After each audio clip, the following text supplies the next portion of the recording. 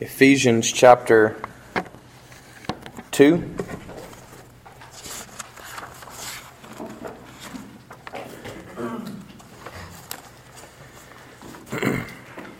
And I'm actually going to read from Ephesians 2, 8 through 10.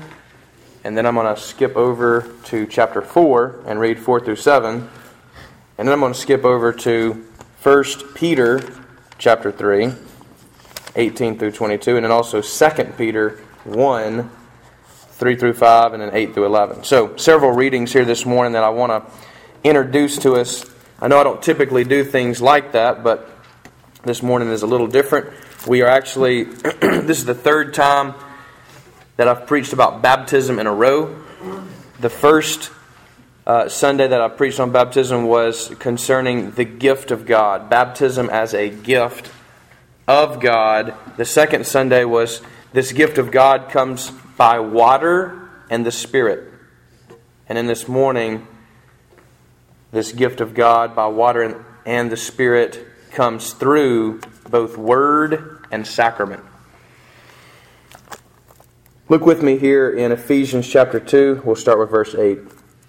For by grace you have been saved through faith. And this is not your own doing. It is the gift of God, not a result of works, so that no one may boast. For we are His workmanship, created in Christ Jesus for good works, which God prepared beforehand that we should walk in them. And in chapter 4, verse 4, there is one body and one Spirit, just as you were called to the one hope that belongs to your call. One Lord, one faith, one baptism, one God and Father of all, who is over all and through all and in all. But grace was given to each one of us according to the measure of Christ's gift. 1 Peter chapter 3, verse 18. For Christ also suffered once for sins, the righteous for the unrighteous, that He might bring us to God, being put to death in the flesh, but made alive in the Spirit, in which He went and proclaimed to the spirits in prison, because they formerly did not obey, when God's patience waited in the days of Noah, while the ark was being prepared, in which a few, that is, 8 persons, were brought safely, notice, through water. Baptism, which corresponds to this, now saves you, not as a removal of dirt from the body, but as an appeal to God for a good conscience through the resurrection of Jesus Christ, who has gone into heaven and is at the right hand of God with angels, authorities, and powers, having been subjected to Him. 2 Peter chapter 1, verse 3. His divine power has granted to us all things that pertain to life and godliness through the knowledge of Him who called us to His own glory and excellence, by which He has granted to us His precious and very great promises, so that through them you may become partakers of the divine nature, having escaped from the corruption that is in the world because of sinful desire. For this very reason, make every effort to supplement your faith with virtue. Then verse 8. For if these qualities are yours and are increasing, they keep you from being ineffective or unfruitful in the knowledge of our Lord Jesus Christ. For whoever lacks these qualities is so nearsighted that he is blind, having forgotten that he was cleansed from his former sins.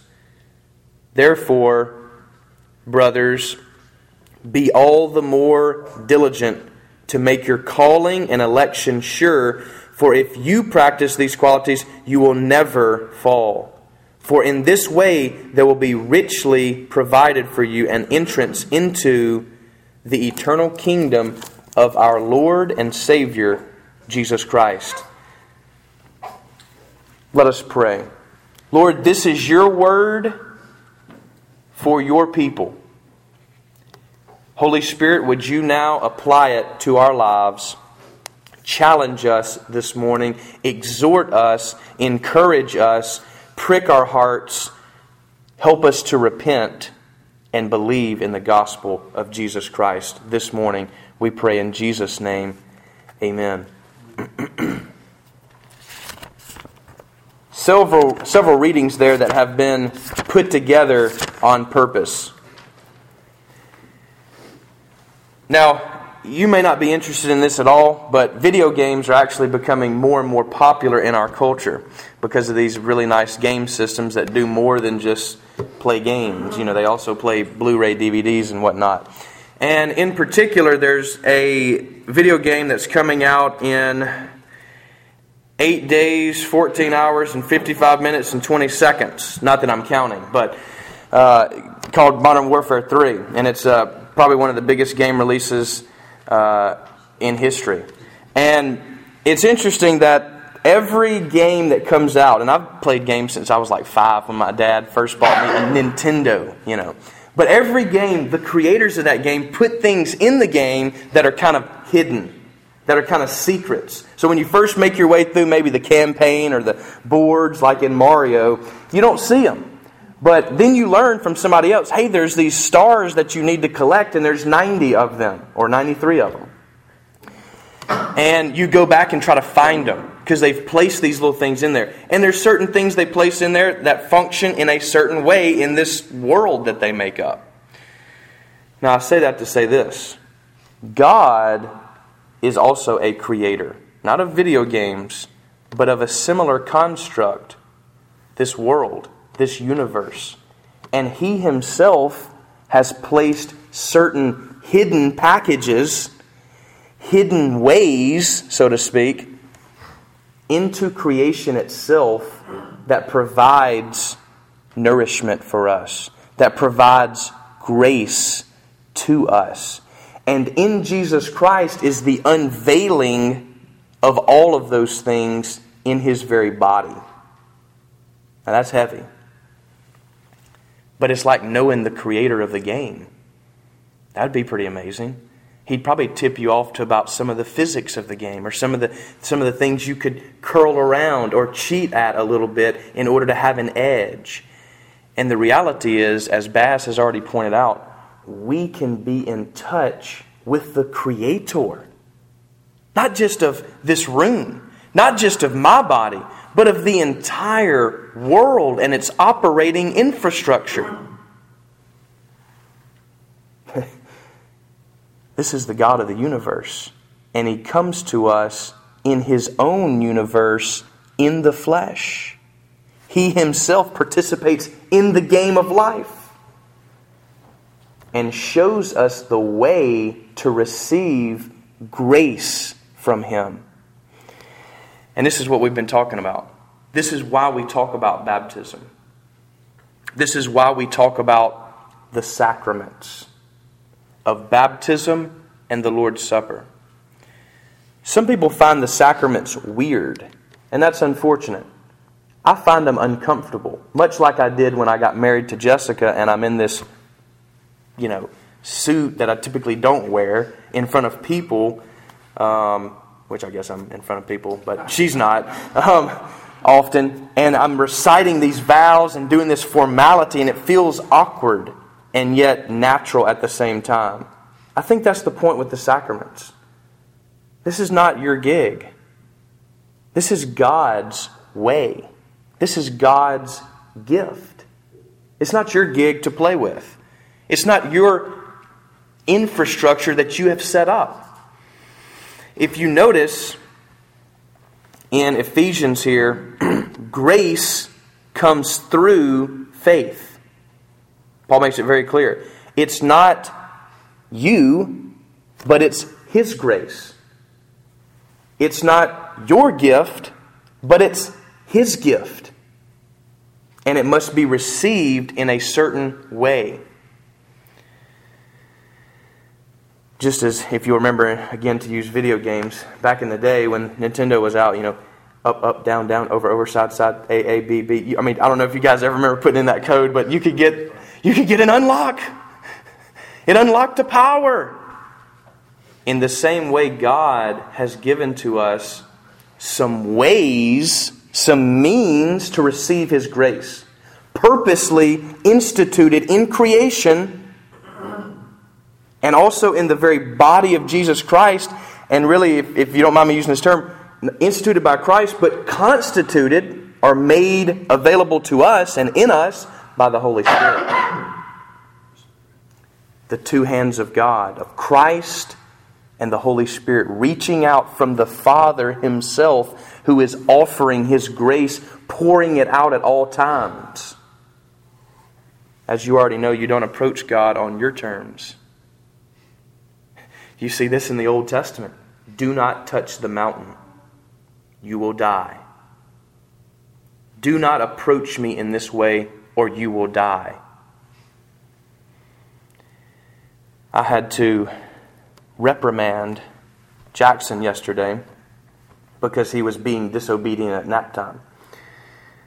And I told him something I'd never told him before, but I said, son, in my house, I've never said this before. I said, in my house, you will act my way. You will not get your way in my house. And this is a 4-year-old. And I said, when you get out of my house, you can do what you want at that point. But until that point, you will do things my way. Do I make myself clear? Yes, sir. Amen. And I thought to myself, Lord, I need to say yes, sir, to you on that same thing. This is not my body. This is a gift. These are not my children alone. They are a gift. This is not my world. It is a gift. It is a construction out of your very word. At the beginning of creation, instituted by you, entered into by Christ, and made alive by the Spirit of God. You see, Paul says, this isn't your gig. This is a gift of God. But He has set you up to be a player here, to be a workman in this world. So, in other words, it's not by your works, but you work. I love the tension that Paul always creates in his theology, which is the theology of the Bible. God does it, yes. Do we have a response? Yes. Is it either God or us? No, it's both and. It's both. God is giving to us and we respond in faith. He says then in chapter 4, what we read, there is one body, Jesus, and one Spirit, one call, one hope, one Lord, one faith, one baptism that unites us all. The only reason the church is united is because of the actual body of Christ. We like to spiritualize everything, especially in Protestant evangelicalism, which is where most of America is today. We like to spiritualize everything. Everything is spirit. Oh yeah, we're spiritually the body of Christ. Let's connect it back. The reason we are one is because Christ is one and the Spirit is one. And our baptism is one. We can argue all day long the different methods of baptism or the when of baptism. But the fact that you have to be baptized is extremely clear in Scripture. You must be baptized. Jesus Himself submits to baptism. Of all people, He didn't need to. And yet He does. And then says, when you go out to make disciples, make them how? By baptizing them. Baptism is God's way, not our way. He's the one who set up water to be the institution into His very body. Now follow me real quick as we march through Scripture real fast in a biblical theology. And that is to say, water is seen in verse 2. If you track water through the Scripture, water is found in verse 2 where the Spirit of God is hovering over the deep waters. He's Lord of the waters. Not only that, you then get in chapter 6 of Genesis, water again in the story of Noah. The whole earth is evil. Everybody's intention is evil and only evil continually. And God baptizes the whole world in water. And this water is a positive thing, cleansing, but also a negative effect for those who do not come to the water properly, if you will. They don't get in the ark. And as our reading said, only 8 were saved. Of all the world, only 8. This water cleanses, but also washes away evil. It is initiation into a new way of life. Look at Israel. The next instance of water, where they cross the Red Sea. And again, you see they are saved, but who is destroyed? The Egyptians. And they enter into a new way of life, life in the desert. Life with God, in covenant with God at Mount Sinai. The next instance of water is with the Israelites crossing over the Jordan in Joshua. That whole generation that crossed the Red Sea died. They disobeyed God and did not receive the promise of the land. And as the priests are walking toward the water, the Jordan River dries up at the immediate time that they walk across. And again, entering into a new way of life. Water. Water, something that is integral to all of life. When you're camping, you don't camp where there's no water. You can't buy water, especially if you're on the Appalachian Trail. I remember one night we had to travel an extra 3 miles at night just to get to a water source because the other one was dried up. We would not have been in good shape had we not found water that night. You can't pack in enough water over 6 days. The point is, you have to live by water. We must live by water. Most of our body structure is based on water. Water, something visible, something we can feel, something we can hear when it's poured or when it's trickling down a stream. And God chose water as initiation in, as cleansing from sin.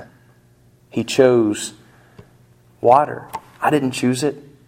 You didn't choose it. It's His construct. It's His gift that is freely given to all people. Circumcision was limited to males, whereas baptism is open to everyone. Circumcision was a sign and a mark. So is baptism a sign and a mark.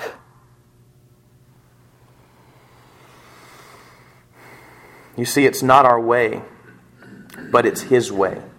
We tend to be idolatrous. You say, there's no idols in my life, except for the fact that we have American Idol on TV now. We make celebrities idols that are worshipped and followed and tracked on Twitter, and we watch every move they make, try to be like them, wearing what they wear, letting them set the standard. We have idols on our computer. We have idols on our television. We have idols, Jesus says, in our heart. What the Israelites found out was God is not just concerned with the outward, but also the inward.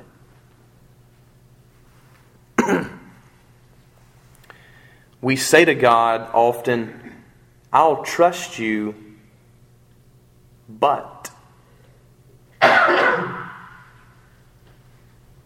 I'll trust you on this, God, but make sure that you bless my family. I'll trust you to go to Africa, but make sure that we get to eat well there. I'm going to trust you with my kids, but they better be healthy, because we're going to be on bad terms if they're not. Lord, I'll trust you, but make sure I don't get physically ill or become poor. We have stipulations on God's way. And what God requires of us is our life. This is the image. This is why the image on the front of your bulletin is one of, he looks like he's in a tomb. That's the point. You die to that old way of life to rise to a new way of life. You put off the old and put on Christ. It's not our way. But instead, we are obedient when we are baptized and when we reaffirm our baptism in our own hearts. Often thinking of that mark that has been on, knowing that we have been cleansed of an old way, cleansed of sin, and entering into a promised land, a new life. We are a new creature. No longer to live on our own, but we have God in here doing stuff to us when we pray in the mornings or before we go to bed when we pray. God is in us. We are new creatures. We're not that old Marshall. We're not that old Bobby. We're not that old Jessica. But instead we have new access. We have a star. If you think about Mario, dun, dun, dun, dun, dun, dun, dun, dun, the music speeds up. I mean, we can go in power. And nothing can stand against us. Not the gates of hell itself.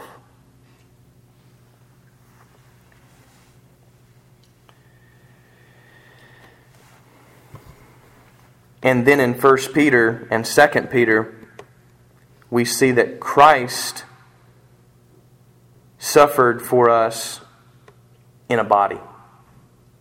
Again, it focuses on the one body that we're all connected to. I mean, I find it amazing that we can connect ourselves to Jesus Christ Himself. That word of testimony has been passed down now for 2,000 years, and that same gospel, that same Word of God, these same words that have been recorded and spoken and affirmed and sung about, reaches our very ears as the same living testimony that it was in the beginning.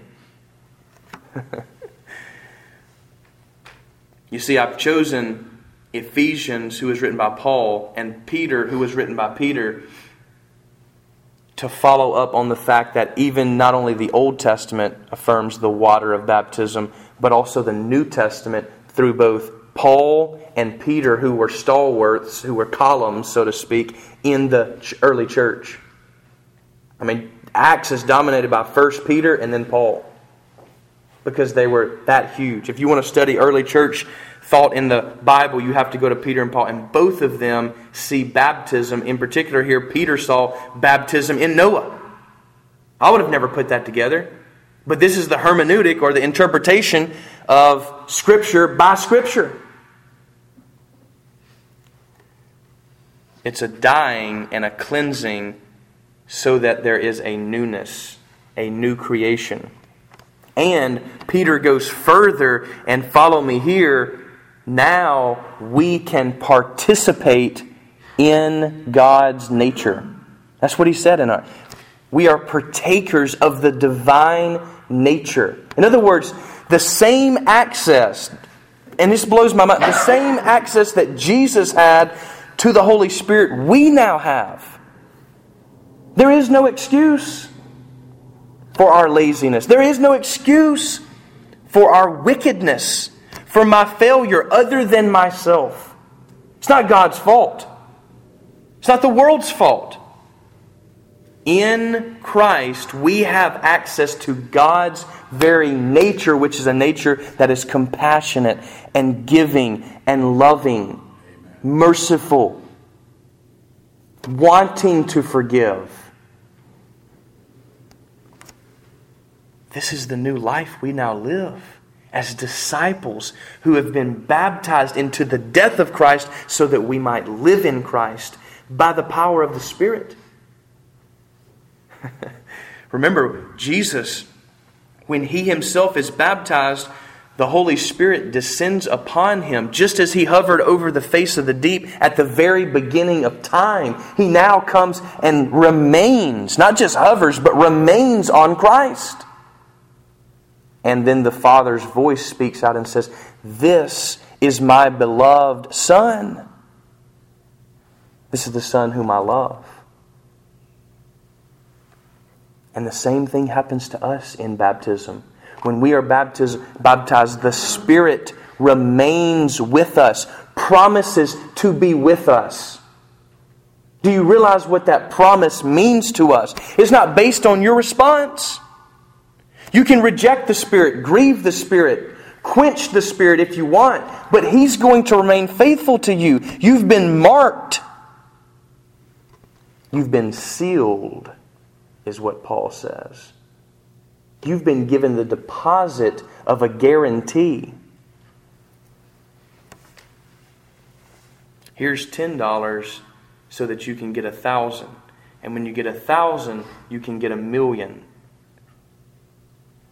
Except the riches of Christ are incalculable. You cannot calculate them. And we have all of this in His Spirit that dwells within us, empowering our very soul. We participate in His nature. And not only that, Peter says, you know what? The reason that we remain in sin is because we actually forget our baptism. Notice this in 2 Peter 1. Whoever lacks these qualities is so nearsighted that he is blind, having forgotten that he was cleansed from his former sins. Again, an image of baptism. We forget. We forget who we are. We forget what we have access to.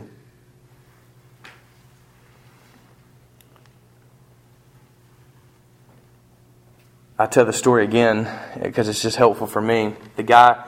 There's this guy who wants to take a boat trip, a cruise, and he'd never been on one before. He saves up his money.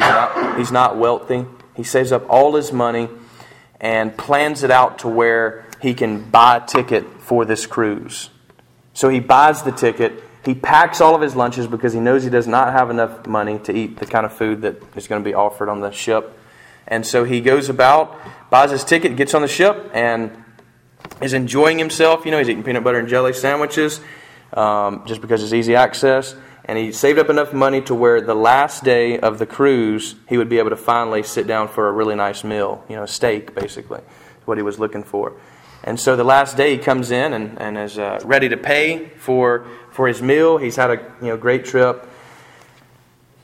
And the person says, well, hey, the food's been free the whole time. You didn't know that? You didn't know that there was free access to these buffets and these steaks and these ribs and this chicken all the time? And you've been eating this? You've been nourished by this? It was all free, offered freely to you in your ticket. To me, it's a helpful image. We have an offering in Christ that we can't comprehend. We have access to His power in His Spirit, to an innumerable amount of stars, to be able to run through life in the power of Christ, not in our own power. All freely offered to us in His grace. All provided by God, not by us. But isn't this a hard way to live? It's hard because we like to be in control. We like to make sure that, that sounds good. I'm going to go ahead and put my foot here in the stream. But I don't want to lose control here. I got to make sure I have some good footing here. Make sure we still not just heavenly minded, but still connected to earth here. Want to make sure of that. And he says, no, come out to the deep end. And we get up to our knees. And we still have control in the stream.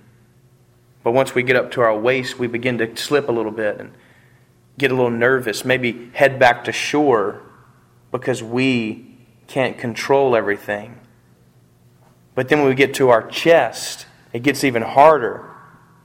And he bids us to come to the deep end where we can't touch the bottom, where we're freely flowing in His grace. This is what He's calling us to, church. He's calling to release our life and free flow into His life. You don't know where you'll end up. You don't know what you'll be asked to do. You don't know where the river will take you. And most of us never allow God to do the things He wants to do in our life because we won't give up control. We want to remain grounded in ourselves. And baptism is an instance where when the person is under the water, it's a type of dying. When the water is flowing over the head, it's a type of losing control. It's not done by you. It's done for you.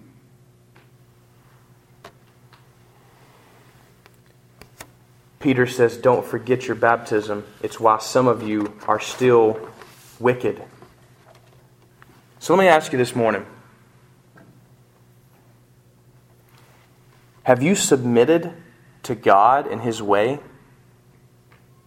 Have you been baptized into His death?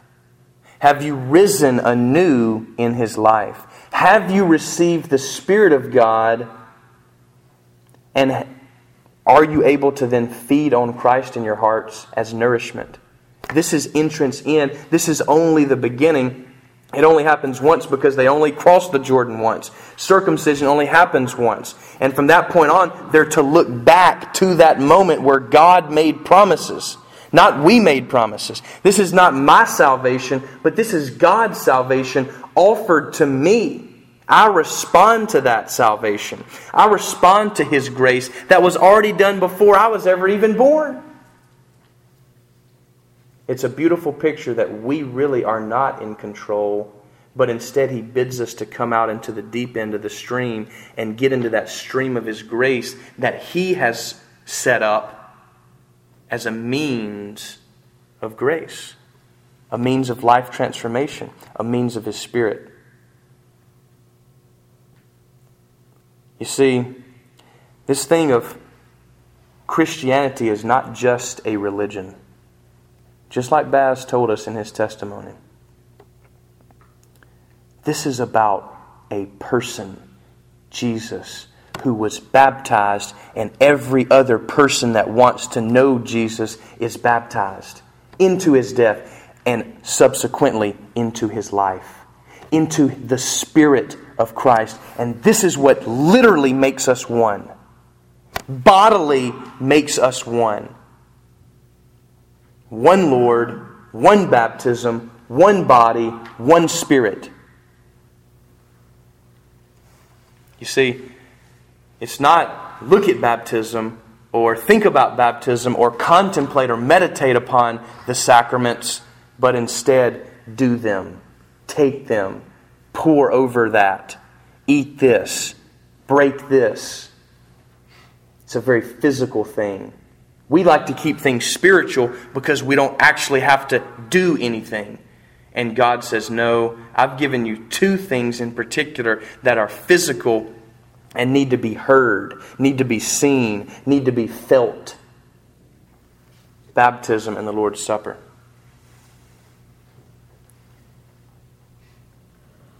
It's not enough to believe in the philosophy of Jesus or even in the way of Jesus. But just like Levi was told, we must get up bodily and come to Him.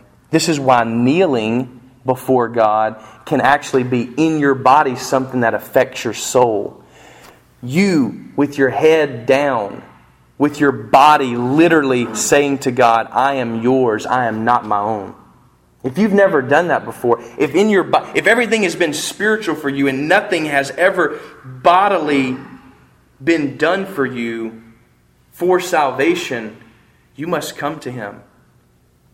Jesus has a body that saves. It's the body of Jesus that saves us. It's His bodily blood that cleanses us from all sin. It's not His philosophy that saves us. It's not His outlook on life. It's His body, His person that saves us.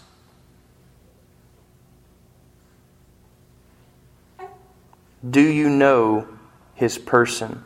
Does your body know His person? Has your body been baptized into His death and risen into new life, receiving the Holy Spirit, becoming a new creation, being justified and forgiven of your sins, and entering into a sanctified life in the Holy Spirit? This is what He's offering this morning. This new life, this new promise that your body then will be resurrected just as His body was resurrected at the end of time. This is a promise, guys. This is an opportunity. This is His grace. And as Paul said, the only response we have is faith. Put your trust, put your life in God. Do it, and do it now. This altar is open for you to pray. Rachel is going to come and lead us in one song of response. And this is your time to respond to God. Amen.